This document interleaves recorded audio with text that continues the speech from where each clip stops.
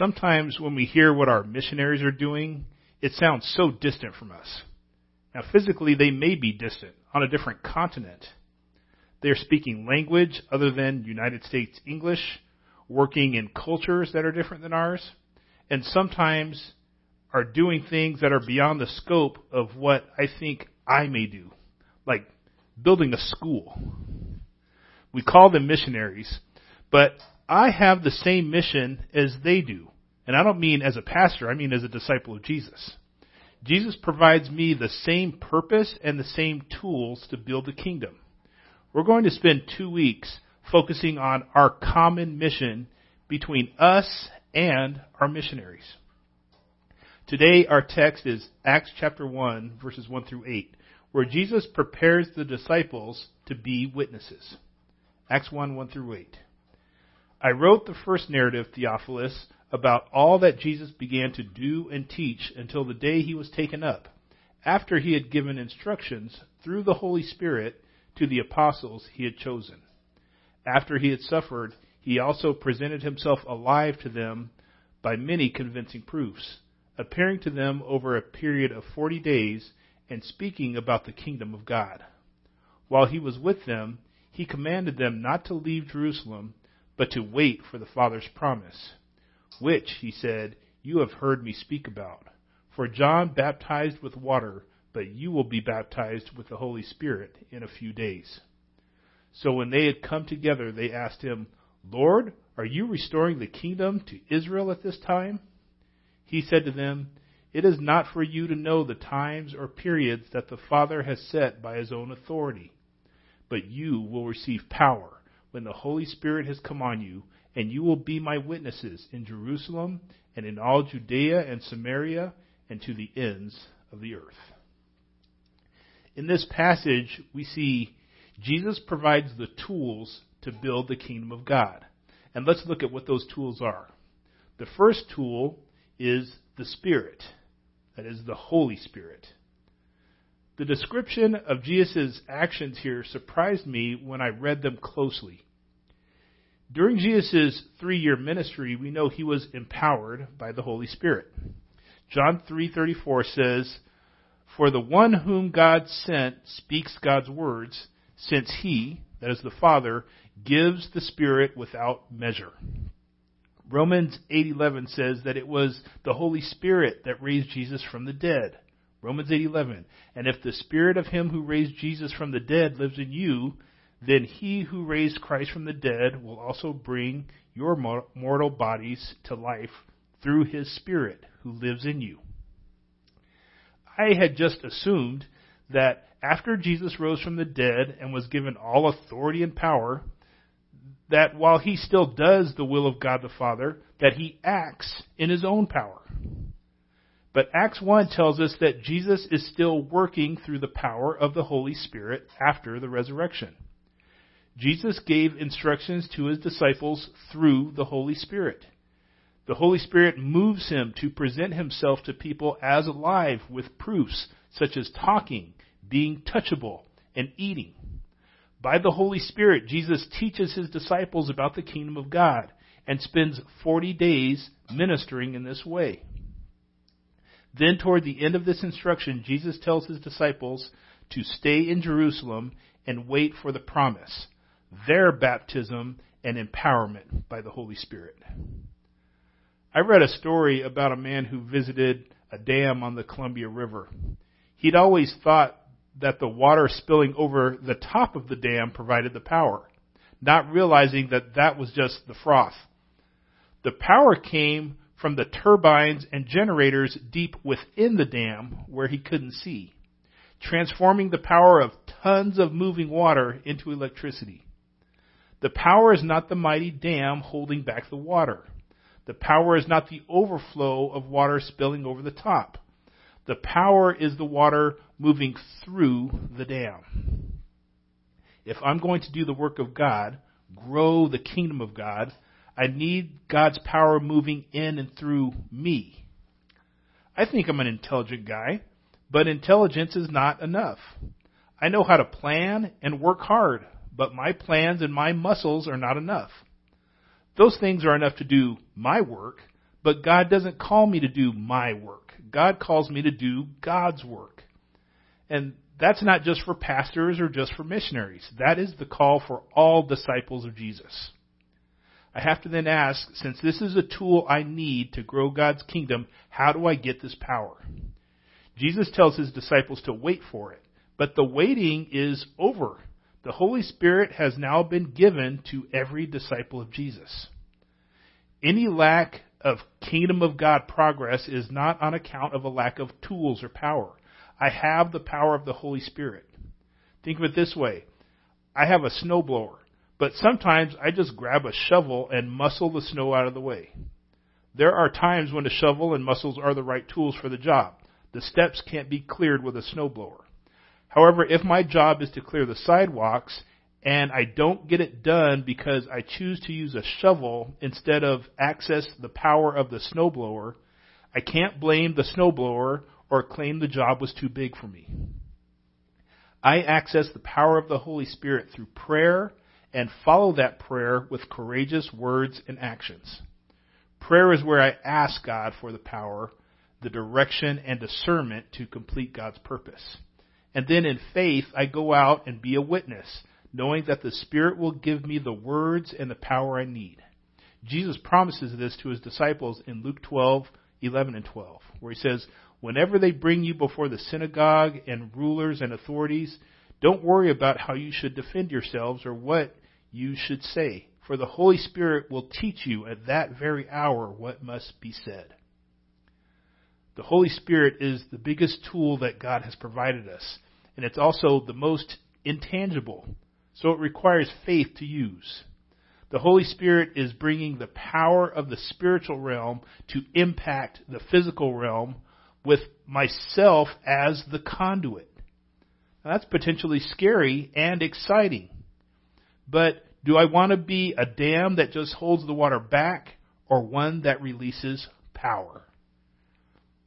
Let's look again at verses 6 and 7 of Acts chapter 1.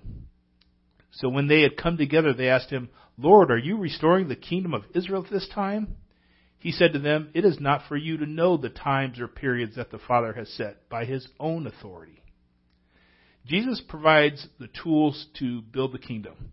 The first tool is the Spirit, and the second tool is the time.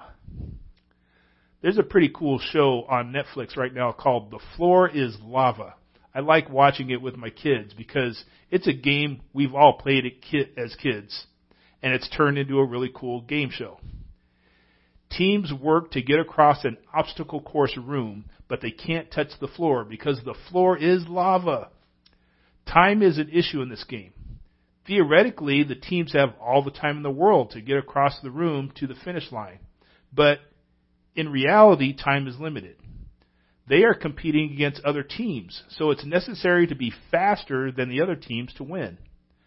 Furthermore, the lava level slowly rises over time, so getting to the end becomes more difficult the longer a team takes.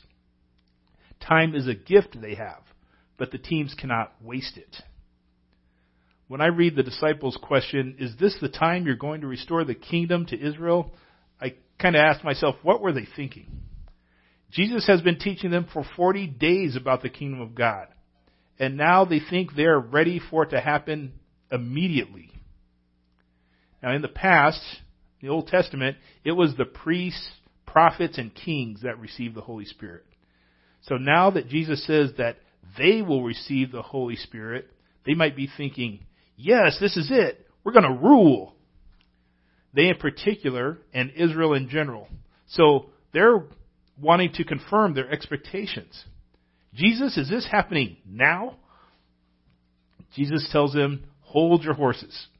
They're going to get the Holy Spirit, but they still have time. The kingdom of God has been at hand since Jesus began his ministry 3 years prior to this. The Holy Spirit is now coming not many days from now, just in a few days. But the kingdom reality that they are thinking about, Jesus tells them to forget about it. They don't know when it's coming. They won't know when it's coming. When Jesus says it's not for them to know the times or periods, Jesus is actually using two different words for time. That sentence could have been translated in English as, it's not for you to know the time or the time. But the two different words for time have two different views of time. The first word Jesus used for time is saying that it's not for them to know how much space there is between now and the coming kingdom. In the second word for time, Jesus is saying that's not for them to know the time that the kingdom event will take place. Jesus is saying that God the Father is giving the disciples an unknown amount of time to get something done before the final kingdom of God comes to earth. It's not an unlimited amount of time, but it is an unrevealed amount of time. When we look at the coming kingdom of God, we have to remember the floor is lava. God the Father has given me the gift of time to be a witness, but I don't know how much time I have, so I can't waste it. I also don't know how much time someone else has, so I can't wait to tell them about salvation. God says in 2 Corinthians 6:2, "At an acceptable time I listened to you, and in the day of salvation I helped you." See, now is the acceptable time. Now is the day of salvation. Now, sure, I need to build a relationship and pray for a door to be opened by the Holy Spirit, just as the Apostle Paul prayed in Colossians 4:3, where he said, "At the same time, pray also for us that God may open a door to us for the word to speak the mystery of Christ." But then when that door is opened, I had better go through. Time is not just a tool, it's a gift. Time is valuable because people's lives are valuable, and the kingdom of God is most assuredly coming. Look again at our final verse, Acts 1:8. Jesus says, "But you will receive power when the Holy Spirit has come on you, and you will be my witnesses in Jerusalem and in all Judea and Samaria and to the ends of the earth." Jesus provides the tools to build the kingdom. The first tool is the Spirit, the second tool is time, and the third tool is the place. I was talking with someone who was thinking about moving. I asked where would he like to move, and this person first told me all the different places he had been. We had to work through this conversation because I couldn't help him discern where God might want him to go if he was only looking back at where he had been. It's easier to pick a place to go when I have a target, or at least some criteria. Criteria allows me to be open to the possibilities. Our family came to Oakdale in part because we were looking for a place that was closer to our family and a place that was, or at least had the potential to become, a multi-ethnic church congregation. We had some criteria, and then God led us to the place. Back to Acts 1. Jesus says in a few days the disciples will get power with the Holy Spirit. This is an ultimate power to be witnesses, not rulers. At least not rulers yet. I call it the ultimate power to be a witness because the word for witness here is martyr, a word for which we define someone who gives up their life to follow and witness for Jesus. They will take this ultimate witnessing power to three places. First, to Jerusalem. This is where they already were and where people would be most receptive to the message. Second, to all Judea and Samaria. Now they move from where they were to where they know. With Jesus, the disciples had already traveled all through Judea and Samaria. They go back to the places they know. And then third, they go to the ends of the earth. Start where they were, move to where they know, and then go to the places they don't know, the remotest places. They literally need to go to the last places on earth. I can go to Jerusalem and all Judea and Samaria and to the ends of the earth without even leaving the east side of the Twin Cities. Who do I witness to? First, start where I am. Go to where I know. And then finally to the last place on earth that I would have gone. Starting where I am. Who am I already friends with that don't yet know Jesus? This could be my family, neighbors, friends. Peter follows Jesus and then brings Jesus home to heal his mother-in-law. Next, go to where I know. Where are my normal hangouts? Where do I work, go to school, or volunteer? Where do I shop? Who do I do hobbies with? When I was a child, my mother used to always get in the same checkout line at the grocery store every time she shopped, even if it was the longer line. She did this so she could talk with the same cashier every time. They built a relationship over checking out at the grocery store. When her regular cashier wasn't there, my mom would ask the other cashier, "Hey, where's Maria today?" And I'm sure that message got relayed back that my mom had asked about her. Use all the places I know to be a witness. Finally, I need to go somewhere that I wouldn't have gone before. This will be different for every disciple. We have a church in Indiana that holds a Bible study in the back of a strip club. I don't think God would call me there at this time because that might be more of a temptation than a witness opportunity for me. But hey, if you hear from someone, "Hey, I saw your pastor at the bar," reply happily, "That's a good witness." If I hear you were hanging out with homeless people, I'm going to say proudly, "That's a good witness." If I hear you hung out at George Floyd Square, I'm going to say proudly, "That's a good witness." Wherever you go that people don't expect a Christian to be, I'm going to say proudly, "That's a good witness."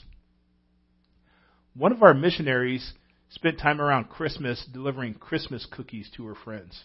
This is in a country where culturally it's unexpected to just show up at someone's home, even if you're bringing a gift.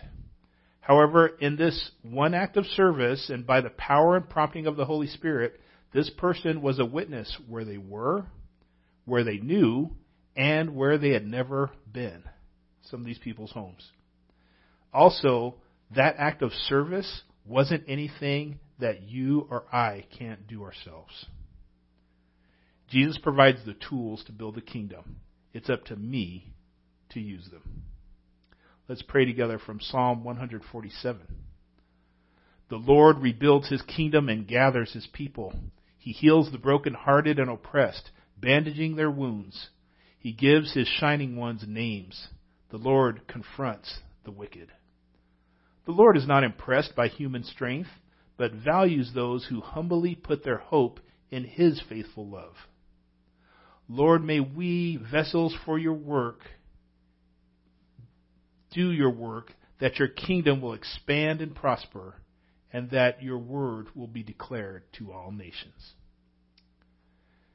As you reflect on this message, think of one thing that resonated with you, one thing that challenged you, one thing you want to learn more about, and one thing you will do based on what you have heard.